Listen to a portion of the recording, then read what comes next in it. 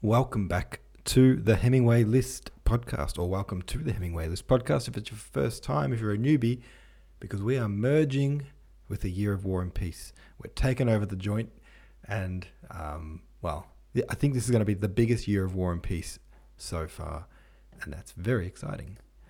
Today we're going to be kicking off by just reading the first chapter. Before we do that, I think, without any spoilers, obviously, I'd like to talk about the context of where chapter 1 starts. Shortly after this podcast goes up, probably about an hour later, I'm going to jump on my YouTube live stream on the Launchpad Writers Club YouTube channel, and I'm going to start my project. For those who don't know what my project is, I am translating War and Peace into Aussie slang. And my New Year's resolution, on top of doing this daily podcast, a different thing I'm going to be doing is attempting to finish this project. I want to translate the whole novel. I've already done book 1. That's already out there. And I'm just getting stuck into book 2. So I figured if I'm going to be working on this every day, it's a kind of a cool opportunity to create a bit of a hangout space. Open the door for all the people from the Hemingway List and A Year of War and Peace to come and hang out and just talk books, talk about War and Peace, talk about your creative projects if you've got some going on, and just sort of hang out while I work on my project of my translation. So that's what I'm going to do. Launchpad Writers Club on YouTube in about an hour. That also begs the question, which I haven't answered yet. I've been asking this for a little while, and I still haven't really figured it out, but I guess I'm going to have to figure it out right now, of which version should I read. It's going to be either the Maud translation, which I really love the Maud translation, and the reason that's one of the two candidates is because it is very good, and it's also in the public domain, so I can read it without infringing any copyright. The other option is, do I read my translation, my Aussie slang translation? It doesn't, so far, it hasn't come up in the conversation of like, which translation should I read? Yesterday there was a post on the Year of War and Peace subreddit of like, which is the best translation to read? And I was disappointed, but I also completely understand that my translation wasn't in the running.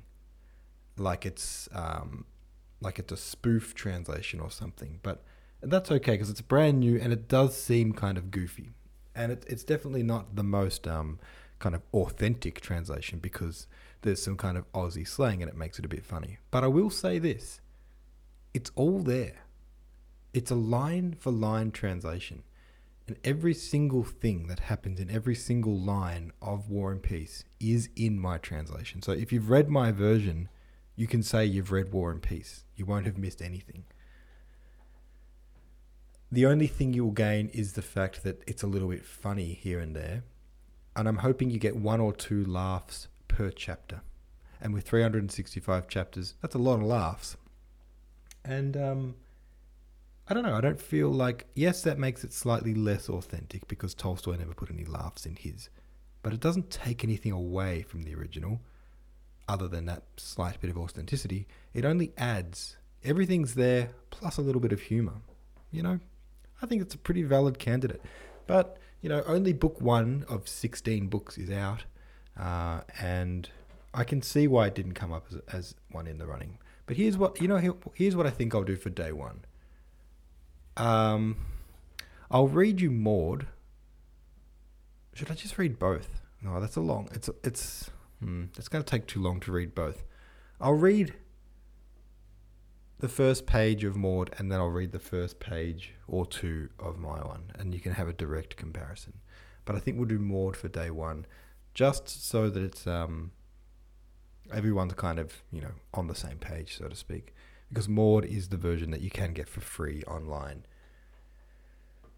You don't need a lot of context to start War and Peace. You do need a lot of context as you go through it. You'll have a lot of questions. But to start with, you need to know the year is 1805. And that's about 50 odd years before the book was written. So he's reflecting back on history, even though he's doing that from, the mid-1800s. So that's why it's sort of thought of as a historical novel. In a few years, I think it's a few years after the start of the book is when Napoleon invaded Russia. And so that's kind of what the book is about, Napoleon's invasion. But obviously there's a lot of context to build around that, so we start a few years earlier. So, I mean, that's all historically, what happened. So there's kind of no spoilers to say what happened when he attempted to invade Russia. But also, I don't want to go too far into it because, it kind of is a spoiler, even though it's a piece of history. What else? Although, it was written as a historical novel, so it's kind of assumed that everyone knows what happened. The other thing that I didn't really get my head around the first time I read War and Peace was just the scale of the grandiosity of these people. So we're with high society in Russia, super high society, the top of the top of the top, And I kind of had a picture in my head of what that would be. I knew it was posh, don't get me wrong. But like the houses and the grand like sitting rooms and drawing rooms and all these things that I was picturing was a tenth of what it needed to be. Like I needed to times these mansions in my head by about 10, and the grandiosity of it all. When I was about, maybe 8 months into the book, I was, fair way through it, more than halfway, I watched the BBC series, or the first few episodes, so that I didn't sort of overtake where I was up to in the book. And that was when I kind of went, oh, they're that rich. Okay. And I had to sort of re-picture it all in my head. So I did wish that from the start I could have had a clearer picture like that. One thing Tolstoy does, he really puts you in the moment with the people, in the place. But the settings, the descriptions of the settings is not that vivid, I found at least. And at least with Maud, like I said, I had to watch the TV show before I had a clear picture of what to imagine settings-wise. So I think that's all we really need to start off with. Just that. And after this chapter, if it's your first time, you will have questions, but that's what the daily discussion's for. So anything you don't understand, pop over to the comments in the discussion forum and let's have a chat about it. And even if you don't have a question, if you just go there and read through what everyone else thinks, you will identify more that you didn't pick up on your reading. And one other thing, this is interesting. There's a lot of French in this book, and I'm going to obviously be reading the French in English, translation English, because the Maud version does translate it into English sort of in the text. Other versions have it in French and then as a sub-note have it in English. And people say that's more authentic, but I can't speak or read French, so it's just kind of annoying to have to skip a paragraph, go down to the bottom of the page, read the paragraph there, go back up. It's like if I could read French, yeah, that would be good, but I can't, so it's just kind of annoying to have it that way. So I actually prefer the way Maud did it with just saying, he said in French and then having it in English. Oh yeah, so the reason there's so much French is because, and I found this interesting to note, the Russians in the aristocracy, the really posh ones, once you got posh enough, you kind of forgot how to speak Russian. It was like Russian was the language of the plebs, and everyone in the super posh part spoke French. And so it's interesting to note how much French there is. All right, I think let's get stuck into it and read chapter 1. And it goes like this. Well, Prince, so Genoa and Lucca are now just family estates of the Bonapartes.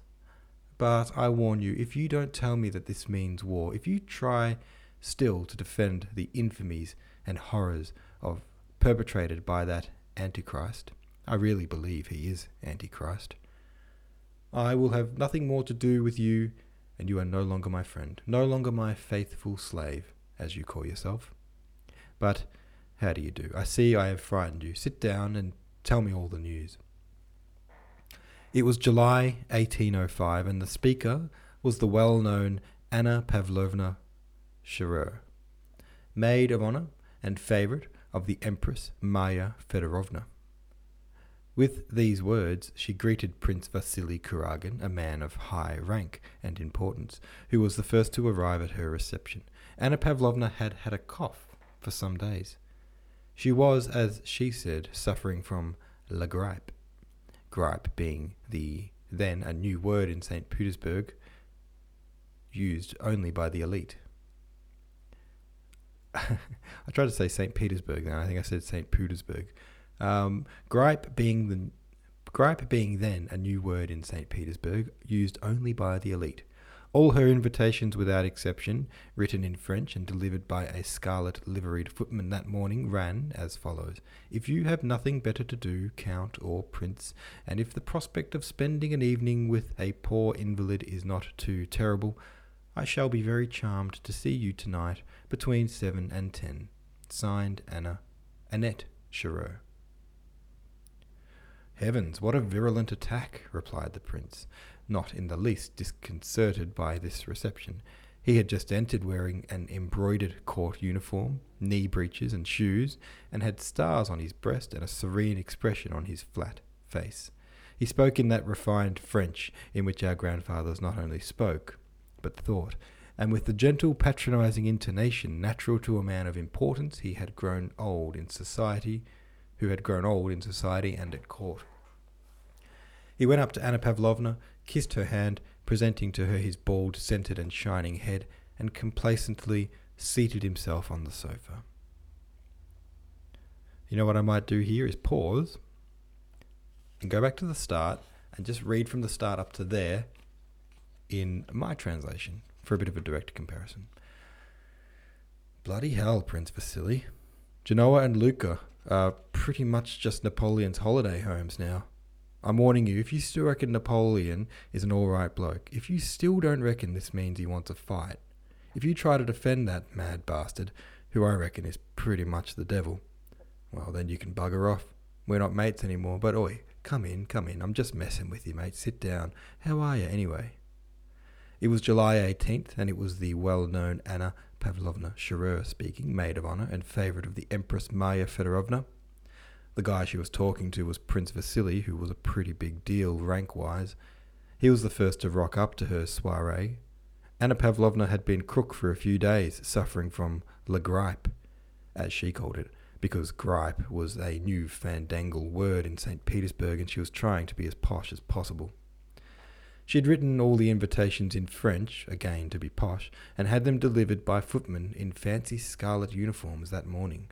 They read, "If you've got nothing else to do, Count or Prince, and if you don't mind hanging out with someone who's on the way out, I'd be happy to see you tonight between 7 and 10. Annette Scherer." "Jesus, go easy, mate," replied the prince, though he wasn't actually bothered by her attack. He had just entered, wearing an embroidered court uniform, knee breeches and shoes and stars on his breast. Already he looked kind of bored. He spoke in that refined French that our grandfathers not only spoke but thought in, and with the gentle patronizing intonation natural to an important man who'd grown old in society and at court. He approached Anna, took her hand and gave it a kiss. She smelled the scented polish from his bald head as he did, and then moved to the sofa and took a seat. "All right, let's have it. Are you good? You said you were sick. I was worried about you," he said, without bothering to change his tone to actually sound concerned. All right, there we go. There's a bit of Aussie. I went one line further. So there's your comparison. The same stuff's happening, and it's just, I feel like it's easier to understand, but everything's still there. So if you're interested, War and Peace, Bogan Translation, Book 1 is available on Amazon and Kindle. Just look up Ander Lewis, War and Peace. You'll find it. Okay. I'll go back to Maud now and continue reading. "First of all, dear friend, tell me how you are. "Set your friend's mind at rest," said he, without altering his tone, beneath the politeness and affected sympathy of which indifference and even irony could be discerned. "Can one be well while suffering morally? Can one be calm in times like these if one has any feeling?" said Anna Pavlovna. "You are staying the whole evening, I hope." "And the fate of the English ambassadors? Today is Wednesday. I must put in an appearance there," said the prince. "My daughter is coming for me to take me there." "I thought today's fete had been cancelled. I confess all these festivities and fireworks are becoming wearisome." "If they had known that you wished it, the entertainment would have been put off," said the prince, who, like a wound-up clock, by force of habit said things he did not even wish to believe. "Don't tease. And what has been decided about Novosiltsev's dispatch? You know everything." "Oh, what can one say about it?" replied the prince in a cold, listless tone. "What has been decided? They have decided that Bonaparte has burned his boats, and I believe that we are ready to burn ours."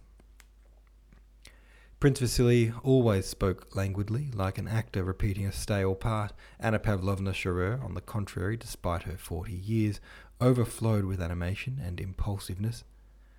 To be an enthusiast had become her social vocation, and sometimes, even when she did not feel like it, she became enthusiastic in order not to disappoint the expectations of those who knew her. The subdued smile which, though it did not suit her faded features, always played round her lips, expressed, as in a spoiled child, a continual consciousness of her charming defect, which she neither wished, nor could, nor considered it necessary to correct. In the midst of a conversation on political matters, Anna Pavlovna burst out, "Oh, don't speak to me of Austria. Perhaps I don't understand things, but Austria has never wished, and does not wish, for war. She is betraying us. Russia alone must save Europe. Our gracious sovereign recognizes his high vocation and will be true to it. That is the one thing I have faith in. Our good and wonderful sovereign has to perform the noblest role on earth, and he is so virtuous and noble that God will not forsake him. He will fulfill his vocation and crush the hydra of revolution, which has become more terrible than ever in the person of this murderer and villain. We alone must avenge the blood of the just one, whom, I ask you, can we rely on? England, with her commercial spirit, will not and cannot understand the Emperor Alexander's loftiness of soul. She has refused to evacuate Malta. She wanted to find, and still seeks, some secret motive in our actions. What answer did Novosiltsev get? None. The English have not understood and cannot understand the self-abnegation of our emperor, who wants nothing for himself, but only desires the good of mankind. And what have they promised? Nothing. And what will they have promised? And what little they have promised, they will not perform. Prussia has always declared that Bonaparte is invincible and that all Europe is powerless before him. And I don't believe a word that Hardenberg says, or Haugwitz either. The famous Prussian neutrality is just a trap. I have faith only in God and the lofty destiny of our adored monarch. He will save Europe. She suddenly paused, smiling at her own impetuosity. I think, said the prince with a smile, that if you had been sent instead of our dear Winzergerode, you would have captured the King of Prussia's consent by assault. You are so eloquent. Will you give me a cup of tea? In a moment, apropos, she added, becoming calm again, I am expecting two very interesting men tonight. Le Vicomte de Mortemart, who is connected with the Montmorencys through the Rohans, one of the best French families. He is one of the genuine émigrés, the good ones. And also the Abbé Morio. Do you know that profound thinker? He has been received by the Emperor. Had you heard? I shall be delighted to meet them, said the prince. But tell me, he added with the studied carelessness, as if it had only just occurred to him, though the question he was about to ask was the chief motive of his visit, is it true that the Dowager Empress wants Baron Funk to be appointed first secretary at Vienna? The Baron, by all accounts, is a poor creature. Prince Vasily wished to obtain this post for his son, but others were trying, through the Dowager Empress Maya Fedorovna, to secure it for the Baron. Anna Pavlovna almost closed her eyes to indicate that neither she nor anyone else had a right to criticize what the Empress desired or was pleased with. Baron Funk has been recommended to the Dowager Empress by her sister, was all she said in a dry and mournful tone. As she named the Empress, Anna Pavlovna's face suddenly assumed an expression of profound and sincere devotion and respect mingled with sadness, and this occurred every time she mentioned her illustrious patroness. She added that Her Majesty had deigned to show Baron Funk beaucoup d'estime, and again her face clouded over with sadness. The prince was silent and looked indifferent, but with the womanly and courtier-like quickness and tact habitual to her, Anna Pavlovna wished both to rebuke him for daring to speak, as he had done, of a man recommended to the Empress, and at the same time to console him. So she said, "Now, about your family. Do you know that since your daughter came out, everyone has been enraptured by her? They say she is amazingly beautiful." The prince bowed to signify his respect and gratitude. "I often think," she continued after a short pause, drawing nearer to the prince and smiling amiably at him as if to show the political and social topics were ended and the time had come for intimate conversation, "I often think how unfairly sometimes the joys of life are distributed. Why has fate given you two such splendid children? I don't speak of Anatoly, your youngest. I don't like him," she added in a tone admitting of no rejoinder and raising her eyebrows. "Two such charming children, and really you appreciate them less than anyone, and so you don't deserve to have them." And she smiled her ecstatic smile. "Oh, I can't help it," said the prince. "Lavater would have said I lack the bump of paternity." "Don't joke. I mean to have a serious talk with you. Do you know I am dissatisfied with your younger son? Between ourselves," and her face assumed its melancholy expression, "he was mentioned at Her Majesty's, and you were pitied." The prince answered nothing, but she looked at him significantly, awaiting a reply. He frowned. "What would you have me do?" he said at last. "You know I did all a father could for their education, and they have both turned out fools. Hippolyte is at least a quiet fool, but Anatoly is an active one. That is the only difference between them." He said this, smiling in a way more natural and animated than usual, so that the wrinkles round his mouth very clearly revealed something unexpectedly coarse and unpleasant. "And why are children born to such men as you? If you were not a father, there would be nothing I could reproach with you," said Anna Pavlovna, looking up pensively. "I am your faithful slave, and to you alone I confess that my children are the bane of my life. It is the cross I have to bear. That is how I explain it to myself. It can't be helped." He said no more, but expressed his resignation to cruel fate by a gesture. Anna Pavlovna meditated. "Have you never thought of marrying your prodigal son, Anatoly?" she asked. "They say old maids have a mania for matchmaking, and though I don't feel that weakness in myself as yet, I know a little person who is very unhappy with her father. She is a relation of yours, Princess Maya Bolkonskaya." Prince Vasily did not reply, though with the quickness of memory and perception befitting a man of the world, he indicated by a movement of the head that he was considering this information. "Do you know," he said at last, evidently unable to check the sad current of his thoughts, "that Anatoly is costing me 40,000 roubles a year.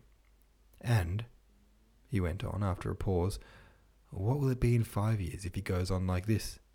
Presently he added, "That's what we fathers have to put up with. Is this princess of yours rich?" "Her father is very rich and stingy. He lives in the country. He is the well-known Prince Bolkonsky, who had to retire from the army under the late emperor and was nicknamed the King of Prussia. He is very clever, but eccentric, and a bore. The poor girl is very unhappy. She has a brother, I think you know him. He married Lisa Minen lately. He's an aide-de-camp of Kutuzov's, and he'll be here tonight." Listen, dear Annette, said the prince, suddenly taking Anna Pavlovna's hand and for some reason drawing it downwards. Arrange that affair for me, and I shall always be your most devoted slave. Slafe, with an F, as a village elder of mine writes in his reports. She is rich and of good family, and that's all I want. And with the familiarity and easy grace peculiar to him, he raised the maid of honour's hands to his lips, kissed it, and swung it to and fro as he lay back in his armchair looking in another direction. Attenders, said Anna Pavlovna, reflecting. I'll speak to Lisa, young Bolkonsky's wife, this very evening, and perhaps the thing can be arranged. It shall be on your family's behalf that I start my apprenticeship as old maid. All right, there we go. First chapter done. Okay, so we'll give about 24 hours there to discuss that. While I was reading, I was thinking, what should I do with my version so that you guys can have a comparison chapter? I think I'll post the entire first chapter in the comments as well, so that you guys can compare and see how I do it. All right, there's a lot to unpack there. We'll get stuck into it in the comments. I'll discuss it in the beginning of tomorrow's episode on the podcast. And by the time we start reading chapter 2, you should be well and truly across it and ready to proceed. So if you're feeling a bit lost or daunted or some of that went over your head, don't worry. That's completely expected on day 1, chapter 1, but it will all make sense. I promise you. Just stick with us. All right, thanks for listening. I'll see you tomorrow. Oh, and actually, by the way, don't forget, I'm going live on YouTube, Launchpad Writers Club YouTube channel, to continue working on my Bogan War and Peace if you want to come and hang out and talk books. All right, see you soon.